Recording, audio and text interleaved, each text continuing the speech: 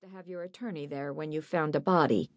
And since my lawyer was also my boss at All Souls Legal Cooperative, I knew he'd want to be present.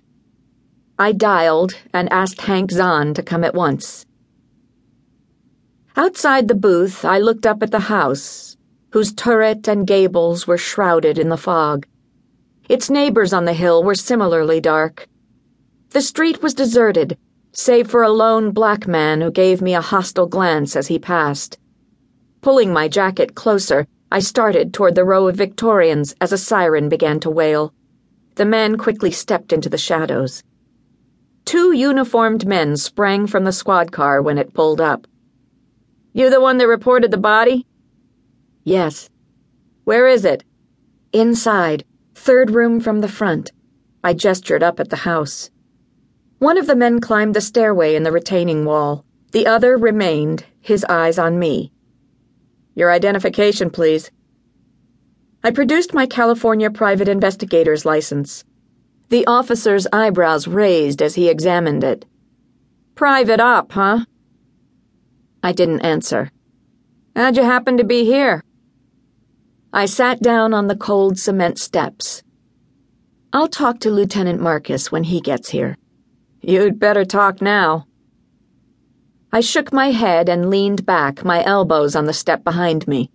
Apparently, the cop thought better of pressuring me because he withdrew to the squad car. I tried to focus on my observations and movements since I'd first arrived at the house, but the picture of Jake, lying paint-smeared and dead, kept flashing before me as the lab crew and inspectors arrived. I was unsuccessfully fighting off the image when a blue BMW pulled up and Greg Marcus hurried up the sidewalk. He was a big, blonde-haired man wearing Levi's and a suede jacket. His bushy eyebrows, several shades darker than his hair, were drawn together in a frown. I stood and he reached a hand to steady me. "You all right?" "Of course I'm all right." His concern served to sharpen my professional rivalry, already finely honed by our past encounters. "Well, that's good," he snapped back. "I wouldn't want to see you with your composure rattled. What have you got on your face?" "My face?" "Yeah." He traced a line on my forehead with his thumb. "It's red." "Oh." I felt the sticky incrustation.